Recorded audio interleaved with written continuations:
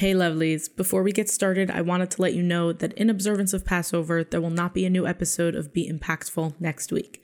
In the meantime, there's an incredible back catalog you can listen to, so use the time to catch up. I'll be back in 2 weeks with another interview.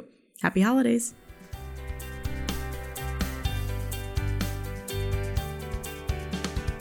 From Impact Fashion, it's Be Impactful, a show about the women making a difference in their own corners of the world.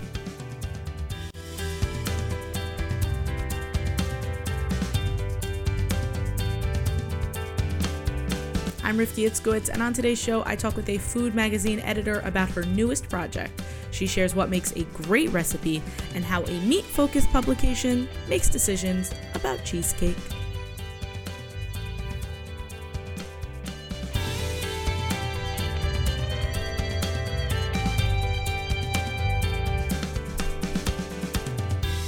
Shifra Klein is the editor of Fleischiks magazine. The title is Yiddish and literally translates to meat. You guessed it, the magazine is dedicated entirely to kosher meat cooking. My favorite part of this interview is what Shifra shares in the very beginning about her early teenage years. I don't want to butcher it, so I'll let her tell it. I was the oldest in my family, very independent, always liked to get my way. I was very fun to have around as a teenager. Not. Sarcastically. Yeah, I mean, I was more on the quiet side in school, but always did what I was supposed to, I guess. What else? So hard to describe myself as a child. That's a good question. Thanks. Yeah. But yeah, I was very independent, always very independent, always just did things my way, liked to do things my way, had strong opinions and feelings about things. I went through a huge feminist phase too. I used to go on and on for hours about feminism and being Jewish and all of that. So that was How old were you when you had that phase? 12 to 16. That sounds about right. Yeah. that makes sense to me. When you say that it was a phase, was that because you feel like you matured or because you outgrew those ideas? How do you feel about that 12 to 16-year-old you now? I wouldn't say the idea solidified to become part of I guess my philosophy and the way I think about things. I think that's what happens. You in your teenage years, you're figuring things out. So I figure them out. It's not that I'm not, no aspect of let's say being feminist or thinking about those ideologies. It's not I don't think about that anymore, but it sort of solidified itself to my point of view in life, Right. If you don't mind my asking, what's your grown-up version of that? What's when you say that it's solidified, how, in what way? If you had to take that belief and kind of sum it up, how you look at it now as an adult, what does that look like? I think that anyone could do anything. Yeah. And I don't think that it matters if you're a woman, if you're a man, if you're, let's say, for example, even doing a magazine. Did I have magazine experience before I started? No, I didn't. So I think that nothing should stop people from doing what they want. Yeah. And I also think that as well, in terms of people doing anything, I think that even with being Jewish, right, because I grew up religious, I think that even with that, it's realizing that you do being Jewish, being religious, the way, not that you're making things up, but the way that speaks to you. A lot of times you grow up that this is the way you have to do things. This is the only way. I don't think that's true in almost anything. So. Yeah, amen. That makes that makes perfect sense to me. You mentioned that you didn't have any magazine experience, and here you are running a magazine. So can you tell me about Fleischiks magazine, how that got started? What made you think? Do you have food experience? How did all of this come to be? Yeah, I mean, it started off as a major passion. I mean, I was very passionate about food. I was very passionate that I felt like kosher and Jewish people were a bit misrepresented in the marketplace. And so I wanted to change that. How do you think that we were misrepresented? I mean, if you go to any kosher aisle, it's a little bit different, but especially when I started back, I don't know, it was 2010, 2009. if you walked into any kosher aisle, the standard jarred gefilte fish and macaroons and matzah meal are what you'll see. And that's sort of the definition of what people think of as Jewish food and kosher food. And there's so much more to that. So I really wanted to showcase it, not only for, the funny thing is it wasn't only for the kosher people. Like, I wanted to show it to the world. I wanted to show the kosher lifestyle and the Jewish lifestyle and how beautiful it is to everyone. And I also felt like there was nothing when it comes to Pesach or Shabbos or, Rosh Hashanah, all those Jewish holidays, there was nothing speaking to that. There was the standard page recently, and a lot of national publications did start dedicating a few pages to Pesach, to Passover, but like, that's it. So I really wanted to do a little bit more. I had no experience. My philosophy, I told you, I think that anybody could do anything. So I just woke up one day and was like, how about I start a magazine? I tend to be very optimistic. And I think that the best, like, I'm like, this is how many people are going to, there's X amount of people keeping kosher. So like, obviously X amount of people are going to buy my magazine, right? Right. Yeah, sorry, that's not how this works. No, that's not how it works. I quickly learned after printing God knows how many copies of the first issue. How long has Fleishix been around? I feel like I've only ever become... I started off in 2010 with Batei Avon magazine. Oh, sure. I know Batei Avon. That's you? Yes. Oh, okay. Out of my like tiny Brooklyn apartment. I started Batei Avon magazine in 2010. And that transitioned into, I started it myself, and then my husband came along for the ride, and we became like this like team working on it. And then we were doing that for a few years, but we were both still working, because the magazine wasn't, something that was, it wasn't a living at that point. But then Jamie Geller approached us and asked us to join her magazine. So we partnered up with Jamie Geller and joined Joy of Kosher magazine. Got it. So we've been doing that. Then a few years ago, Jamie transitioned her brand to from Joy of Kosher to Jamie Geller. And with that came a lot of different changes in her brand. And one of the changes was that the magazine transitioned into seasonal books that she was making. So we joined that team, but we really missed doing magazines. Got it. So we took our 7 years experience of publishing and started Fleishix. Got it. Okay, so all that makes sense. When you started Batei Avon, had you been in the food world at all? No, I was a teacher. I had taught high school for many years. I taught United States history and government. And then I have a master's in special ed, so I was doing special ed. Right. Okay, so you go through all of these different transitions where you're a teacher who decides why not start a food magazine because it seems like something that could be fun, and then exactly. Batei Avon, and I remember I didn't realize that you were Batei Avon. Like my grandmother loved her Batei Avon. She would be reading them all the time. Like this, it was her thing. Nice. I think she still even like has them and like uses the recipes from them and all of that. That's actually awesome. And then you keep.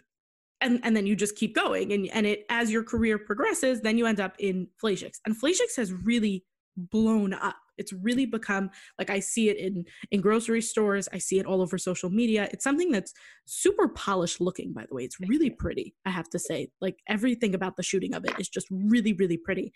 And I'm curious, with Fleishix, was the idea to just have something fun that you could do, or was it to, aside from like bringing this new aspect of kosher cooking, what do you hope to accomplish with Fleishix? Oh, wow.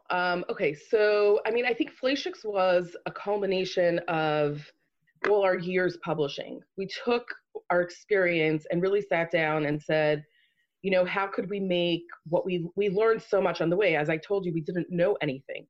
So as we were doing things, we just learned so much. And Fleishix was sort of the result of all those years of publishing. So there were a lot of things. What is the goal? The goal of Fleishix is to really provide a very high quality publication for the kosher marketplace and beyond. And the point is that you open up a page, like you were saying, that the graphic design, the pictures, the quality of the recipes, the stories that you read are on par with any national publication. You'll find Fleishix in Barnes and Nobles and Whole Foods. And the point is that, like, to really just really provide something of value. We also, not that this is like something that we use to market the magazine, but different than other religious publications, we publish pictures of women. Again, like to really showcase the beauty of our lifestyle, just to as many people as possible, inspire Right. people as well. Like we Was really that want to something that you inspire. did very intentionally to specifically publish pictures of women, or was it just something that you didn't intentionally exclude? Because we should mention, for someone who's not familiar, is that among Orthodox Jewish publications, there is this very clear delineation, and that is that certain publications that are catering to a certain market, usually a much more conservative or Hasidic market, will generally not publish pictures of women for modesty reasons. And there's a whole other debate around that we're not going to get into. But by making that decision, you are excluding a huge section of the market. You know, you're creating a situation where I know as a friend I have a friend who wrote a cookbook who knew that by including her photo in the about authors page, they told her you will sell 50,000 less books because there's a whole section that just will not carry it because it has her photo in it. I think number one to that, there's a lot of times where people make rules and regulations that aren't true. Okay. Fair enough. Like they say, this is what's going to happen when you do this, but then it's not true. Right. So there's a lot of people that still buy it in many of the neighborhoods that people said they won't. Okay. So there you go. Yeah. And there's your answer. Were you surprised to find that? I'm not surprised, no. But okay. There are, at the same time, I'm not going to say there are some neighborhoods that don't sell our magazine, and the distributor says that he can put the magazine in different neighborhoods as a result. So it's not everyone, let's be honest, right. But mostly, I think anyway, the people, even though it's not more, I don't think it's more gourmet than any other magazine, it's just the way it looks. But our crowd is very limited to a certain readership anyway. Right. And in general, the more specific, I think anybody who's been in business for a very long time knows, like, the more targeted your messaging is, the more successful you're going to be. And so the more specific of content and style that we are, like basically, instead of trying to appeal to everyone, which is not possible, it's just better to know who you are and then like appeal to the people who will appreciate that. So true. So true. It's the metaphor that's usually given is a fishing net that gets stretched. You take a fishing net and you stretch it and you try to appeal to everyone, then inevitably people end up falling through the holes, and those holes just get bigger and bigger and bigger. Exactly. You mentioned that you learned a lot through starting. What was something that you know now that you wish you had known when you started Batei Avon, almost 10 years ago? So, I mean, just on a practical level, there was just the editing aspect. Like, I was writing recipes and not editing them properly. So instead of writing 128-ounce can of marinara sauce, it was one bottle of marinara sauce. Like, you don't know? I had no. And don't you know they are this size? Right. It's what I use. Right. It's the small one that's on the left side of the grocery that I go to. Don't you all know that? There were things like that.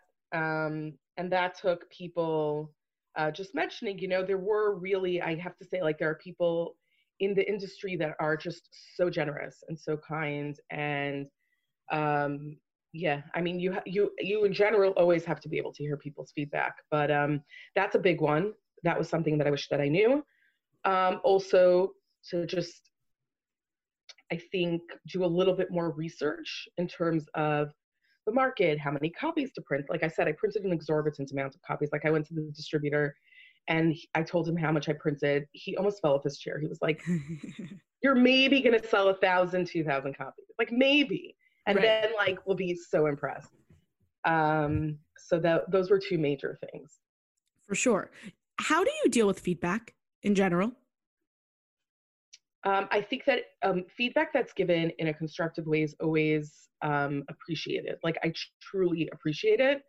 It sometimes is challenging when you get a very negative response.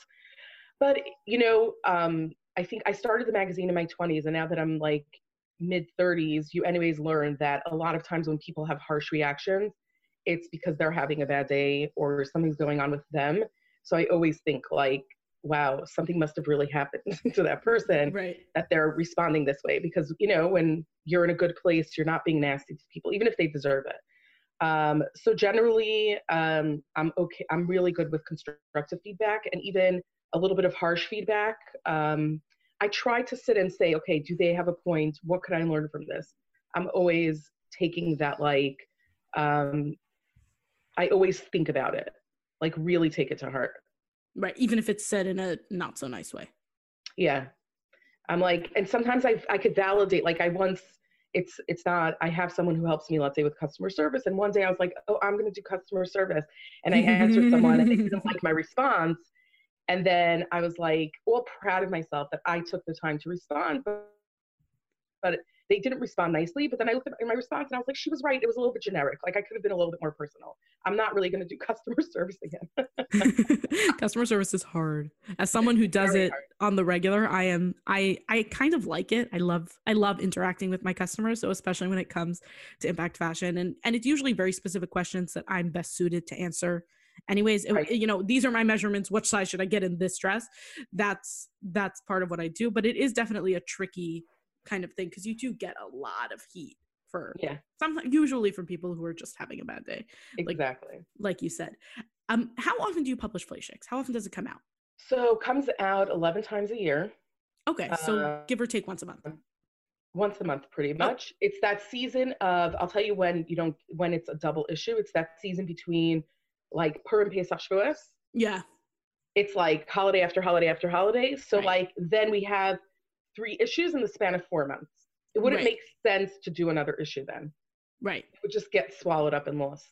Right. That's why. Yeah, that makes sense to me. So can you take me through beginning to end? How far in advance do you start planning an issue? The goal is, I say the goal is because Yeah, I know where this conversation is going. People ask me my production schedule all the time and I'm like, on paper or in reality? Exactly. I mean, the goal is 3 months ahead at least. In reality, it's, you know, the planning stages could happen 3 months before. The photo shoot usually, what happens is we plan an issue where there's a theme and then we break it up. We have different columns that, you know, make it easy because you sort of have to fill, like we have our butcher's cut column where every issue we break down a different cut of meat and we explain you like what it is, where it comes from, the best way to cook it, a bunch of recipes. I love those because yeah. I love those because as someone who doesn't know anything about anything, particularly when it comes to meat, I always learn so much from those. Yeah, I mean, me as well. Like we get experts who just really teach so much and explain so much about it. So we fill those columns, and then we do the extras, the seasonal stuff. So that comes into play. We get the writers.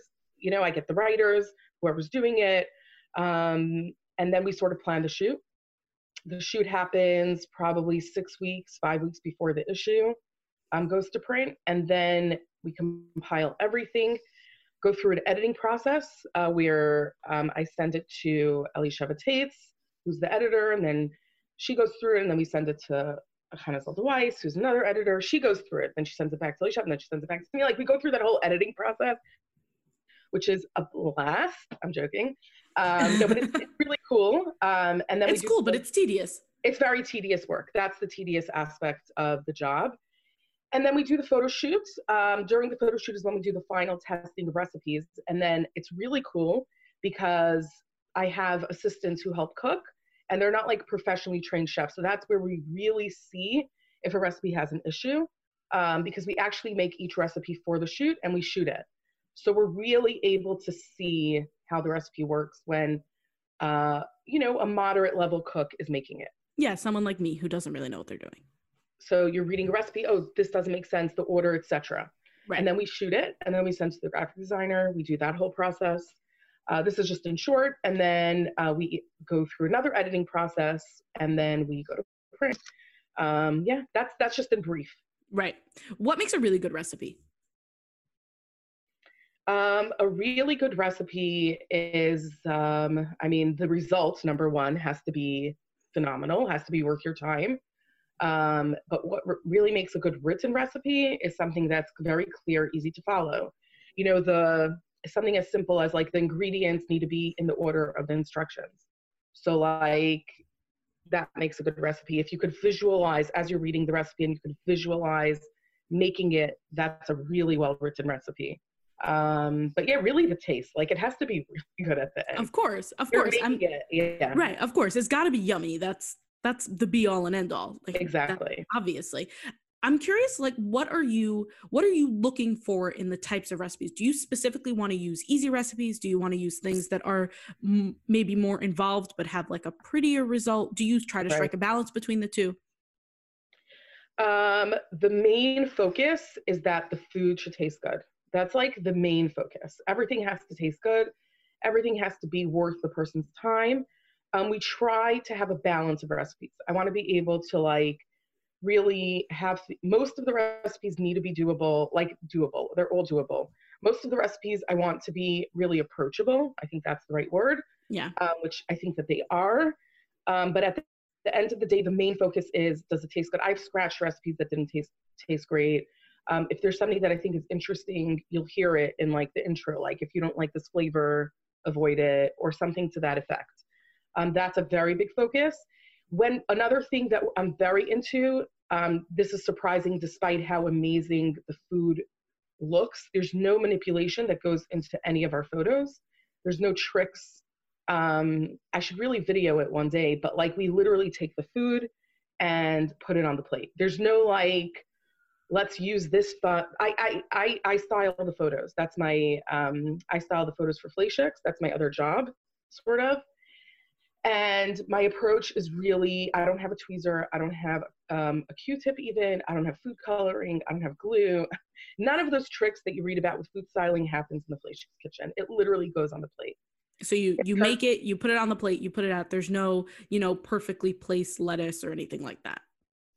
I mean, they are. No, obviously they're, like you said, there's no tweezers. Obviously you're arranging it nicely on the plate, but they're all perfectly edible. Exactly. The food that you see in the magazine is how it looked. To a certain extent, obviously it's styled and it's photographed by a really talented professional photographer, Shneur Menaker, but like it's really not manipulated at all. Right. That's actually really great to know because I kind of just assumed that they were. Yeah. Like I kind of just assume, and I almost assume that looking at any food photograph that it's been, like you said, heavily styled, food coloring, glue, chopsticks, propping up hamburger buns and all of that. I just have assumed that. And it's always a really exciting buzz when I make something and it looks like the picture. Yeah. Like, wait, 1 second. I did that. I made the pretty looking thing. And that's always really, really exciting. You mentioned that you do the food styling also, as well as being a part of the editing process and all of that. What's your favorite part of your job? I love the creative aspect, anything that's creative. So coming up with ideas. I mean, actually before the creative, I love cooking. So that's really where it all started. My love of cooking, my love of being in the kitchen. So anytime I have to cook, it's just that's like in this, like your relaxing zone and like what you just like chill and your mind almost goes blank. You're just like, so like, whoa, zen. So that's me when I'm cooking. So anytime I have to cook, it's just like amazing. I love the creativity. I love planning out different, the way the layout's going to go, different design ideas. So just getting creative, and then food styling. I love it. It's really fun. But I did realize, because I was once, someone recently hired me to do it. What I realized is that I really like to just do it for myself. Oh, I can so relate as someone who designs things that I just love for my collection. And I also work with custom clients. I love my custom clients to death, but sometimes I just want to like give them a big giant hug and say, honey, you just need to listen to me.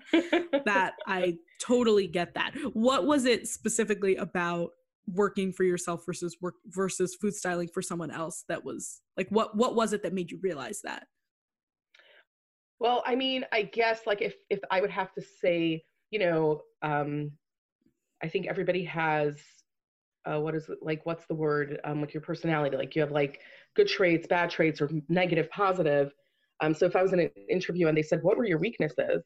So I guess like having to navigate, like working with someone and like doing what is the best thing, but like still making their vision come to life. And just like that whole like social interaction of going back and forth could be very stressful. And it's a very big part of like when you're working for someone that you have, like, it's a very big skill that you need, that's really where my weakness is.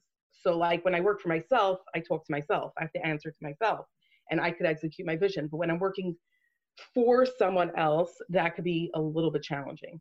Yeah. So, yeah. Yeah. It's definitely a balance that needs to be struck, I guess, Yeah. you know, to figure out, because also at the same time, you are the professional. They hired you to do your job. And it can be really frustrating when someone hires you to do the thing and then doesn't let you do the thing, whatever that thing is. And you don't want to, like I said, I just want to give them a big hug and say, honey, listen, this is what I do. So when you're planning out an issue, what are some of the things that, like, is there anything that every issue has to have? Oh, we have the butcher's cut. No, I don't, right. Obviously, like, there's certain columns, but I'm saying that there's certain characteristics that you want every issue to have. Yes. I want there to be like something just visually interesting. Like in the Purim issue, I just want there to be something like out there and interesting to look at. Something that I think could be on like a national billboard. It's so interesting. Like that's my dream. Like someone should be like, whoa, this was so cool. Basically we did for the Purim issue, we just had this like really cool shot where we took duck fat hand pies. They were filled with cherry pie filling. And we like sprayed it, you know, those sprays, the party sprays? Sure. So we sprayed the whole scene because it's Purim. So it's like really like, what would a party look like after it's done? And we created this like monochromatic pink look with all different colored pink sprays on a pink tray, with pink cups and pink, like everything was just like pink and it was just crazy. Yeah, that image was great. So fun. And like, I really want every issue to have something like that. For the Pesach issue, we have one of our kitchen assistants was actually like, we drilled 2 holes in a wooden thing and she was like pouring the dressing over the salad. Like it was just interesting. So I always want to have something like that because it's a magazine, it's editorial. You want to do something that like, it doesn't have to look like it was in someone's house because it's not. Like, let's be interesting. So I want to get really interesting. Right. And it's always so fun to, like, that's not something that I would ever do in my own house, but it's fun to just see. It's fun to just, you know. You want to make the magazine just like fun to look at. That's very important to me. Of course. It's a little bit of escapism and a little bit of, you know, it's just fun. And who doesn't love food, right? What, with the issues that you put together and in how they come together, I'm sure that like, well, I mean, we're recording this in March. So like like Pesach is done. It's printed. It's out. The rest of us are thinking about Pesach and you did that a couple months ago. What's on your brain right now? What are you thinking about right now? Can we talk about Corona? Oh, we can. If you'd like. I'm joking. But yeah, no, that's on our mind. And that's on everybody's mind. Oh, you mean the pending apocalypse? You're not thinking about that? We all are. But I hope that by the time everyone hears this, it's all over. Yeah, I was actually laughing about it. I did an Instagram post where I shared the cover of the Pesach issue. And I said, I've almost been in quarantine making the Pesach issue. And I thought to myself, when the Pesach issue is out, I'm going to Florida to my niece's bas mitzvah. And I'm taking a day to myself. Maybe I'll like really splurge on a nice like beachfront hotel and chill. And I had to cancel that flight. And now I'm in real quarantine. So it's really funny. It's ironic. Yeah. So I learned the lesson is to just take moments all the time, not to wait for those, you know, that like one time. But yeah, what's on my mind right now is our next issue. We're well into planning that. So that's really exciting. And is that the summer issue? No, we're up to Shavuos. Oh, okay. The next Jewish holiday that's on the calendar. It's going to be in May. So after that makes sense. Yeah, that's going to be out. So we're working on that. And we're actually like taking some inspiration from you know, it's very interesting. We actually did a few weeks ago, 2-3 weeks ago, we had a dinner at Wall Street Grill. We do these like live dinner articles where we invite people to come. And we did one they're all themed around different things. So this one was an appreciation dinner or something to that effect, or a chill night for the vendors at Arnava for the Brooklyn market. Right. And so it was very interesting to see how the Brooklyn market didn't come to real. Right. They had to cancel the event because of the coronavirus. Cancel the event. So that's going to be in the Shavuos issue because we did the event but like how they changed it and what happened is going to be part of that issue, which is going to be really interesting. Right. Well, especially with a holiday like Shavuos, which is really focused around dairy foods. Like that's when all the cheesecake comes out. So how does Fleishix deal with Shavuos? We had this debate, and this is something about sticking to, this was my feeling about like our magazine is Fleishix. We really have to stick to that. So last year we did a baking issue. And I think that even on Shavuos, we're like, yeah, there's a meal or two with dairy. At the end of the day, the kosher cook is always looking for non-dairy baking recipes. So we made this whole issue dedicated to non-dairy baking. Okay, that's a good one. Yeah, and it was a great resource. There were really creative ideas. When you say non-dairy, do you mean that things that were specifically meat or just things that were parve, that were neutral? No, parve neutral, and obviously meat stuff. Like, so we did this really cool dough. Chef Isaac Bernstein developed this dough. You literally just dump this dough in a bowl. You mix it like for 2 seconds. Pacha, the amazing pizza. But then we went Fleishik and actually made like meat fillings. Chef Isaac made like a non-dairy ricotta cheese, which is made with almonds. It was so good. Yum. That really good. We did a lot of stuff with trina. Trina's like a hot item now. It's very trendy. We did some baking stuff with that. Really cool 2-ingredient caramel. You take trina and Ceylon, mix it together. Don't even cook it. It's amazing. Drizzle it over ice cream. Life-changing. Yum. I'm going to go do that. Yeah, so good. Get me some trina and Ceylon, but yes. Yum. That's so good. Okay. So it's really important to you to keep focused on Fleishix, to keep it, a meat-focused magazine, even when the time of the year doesn't necessarily lend itself to that. Yeah.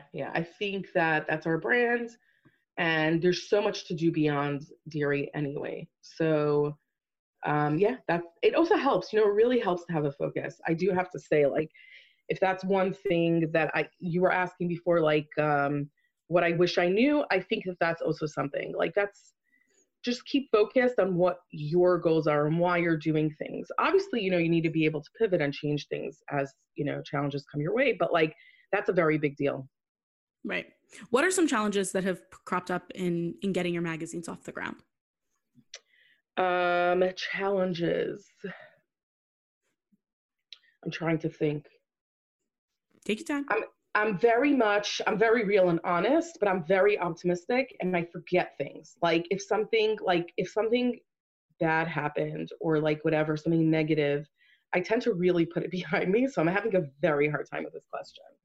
But like, I want to be honest, it's not that like there's no challenges. So let me change the question then, because that's actually really interesting. Because I think that a lot of entrepreneurs tend to focus on their weaknesses. I think that a lot of times we tend to get stuck up on the things that we do wrong, because a lot of times the things that we do wrong can mean the failures or success of our businesses. So is there something specific that you do to just put things behind you really quickly?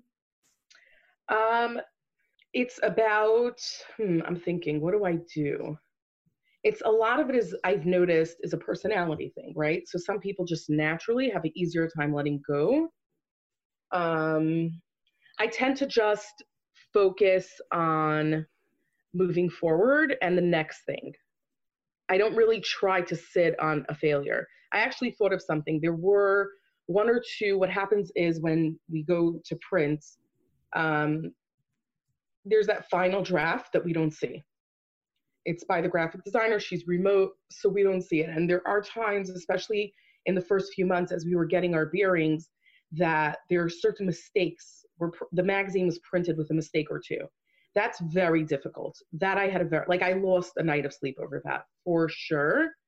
Even in the past issue, there was a picture that printed low resolution by mistake. And like, there's nothing you can do about it because you printed your thousands of copies. You're not reprinting it for something like that. And you just have to move on. And you're like, it's hard. The way I deal with it, I know it's not like 2020. I just like move on. I'm like, okay, I don't have a magical thing to say. And I don't want to sound cold. I know like if you tell people to move on, it's a little bit like harsh, but that's the way I deal with it. I'm just like, okay, it happened, next. That in and of itself is just a really great it's a skill. It's something that you can learn over time, and some people are just born with. Yeah. Yeah. What kind of, like you said, like in a picture that prints low resolution or something like that, are those the kinds of issues that will maybe crop up with, for sure, with printing? Have you ever like sent something out with a typo? Yes. How annoying is that? We had a recipe.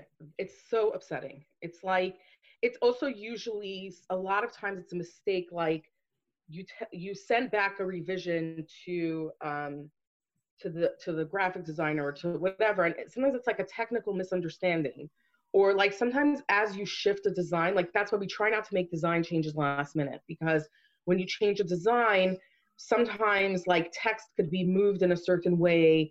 Oh, a letter gets dropped by mistake. It's like these little things that you don't realize, like there was that perfect draft. How could you go from a perfect draft to a draft that had a mistake and then print the draft with a mistake? Yeah, it's very challenging. I mean, that I would say is very tough when that happens.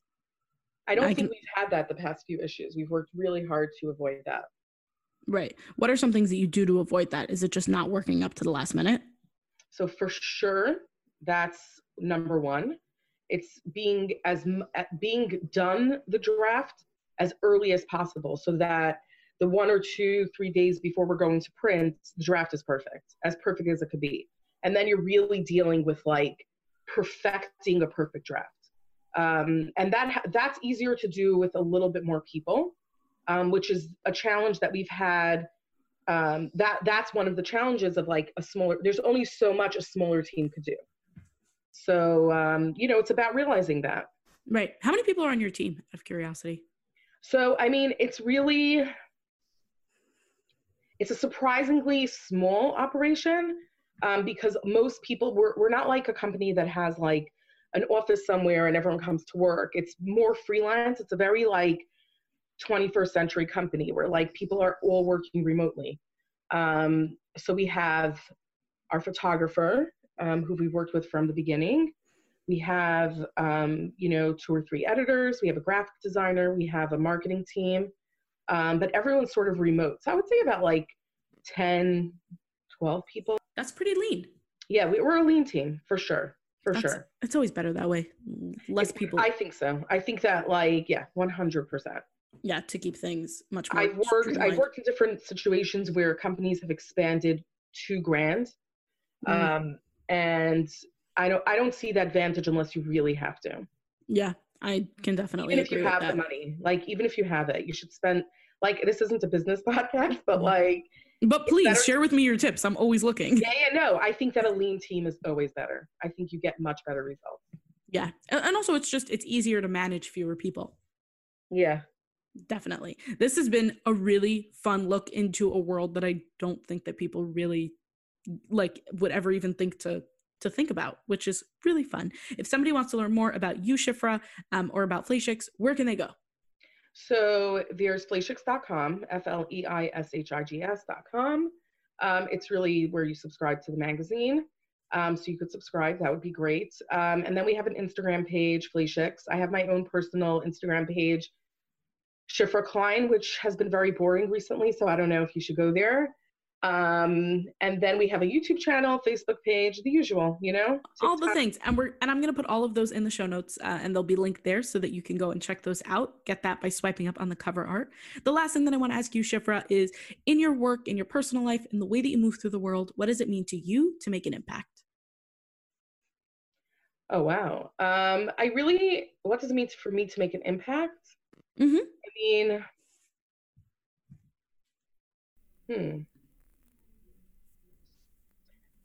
I mean, it's about inspiring people, but making people feel, what does it mean to make an impact? To make people feel like they can do anything, I think. That's, for me, something that's goals, yeah. That sounds great. Thank you so much for coming on today, Shifra. I really appreciate it. Thank you for having me. It was really fun. Thanks for listening. Along with all the usual links, this week's show notes also include a link to the Purim photo Shifra described. It's a fun pink explosion, so go check it out. Access all of that by swiping up on the cover art. To hear more episodes, subscribe or head over to impactfashionnyc.com/blogs/podcast. While you're there, feel free to check out what's new in the world of size-inclusive modest fashion. If you enjoyed this episode and want to help more people hear it, leave a review or a quick rating. It'll make my day. The episode art was designed by Michelle Moses. Original music composed by Nissan Fetman. This episode was produced and hosted by me, Rifki Etzquitz. Catch me on Instagram and Facebook at impact.fashion.nyc. As always, here's to making an impact together.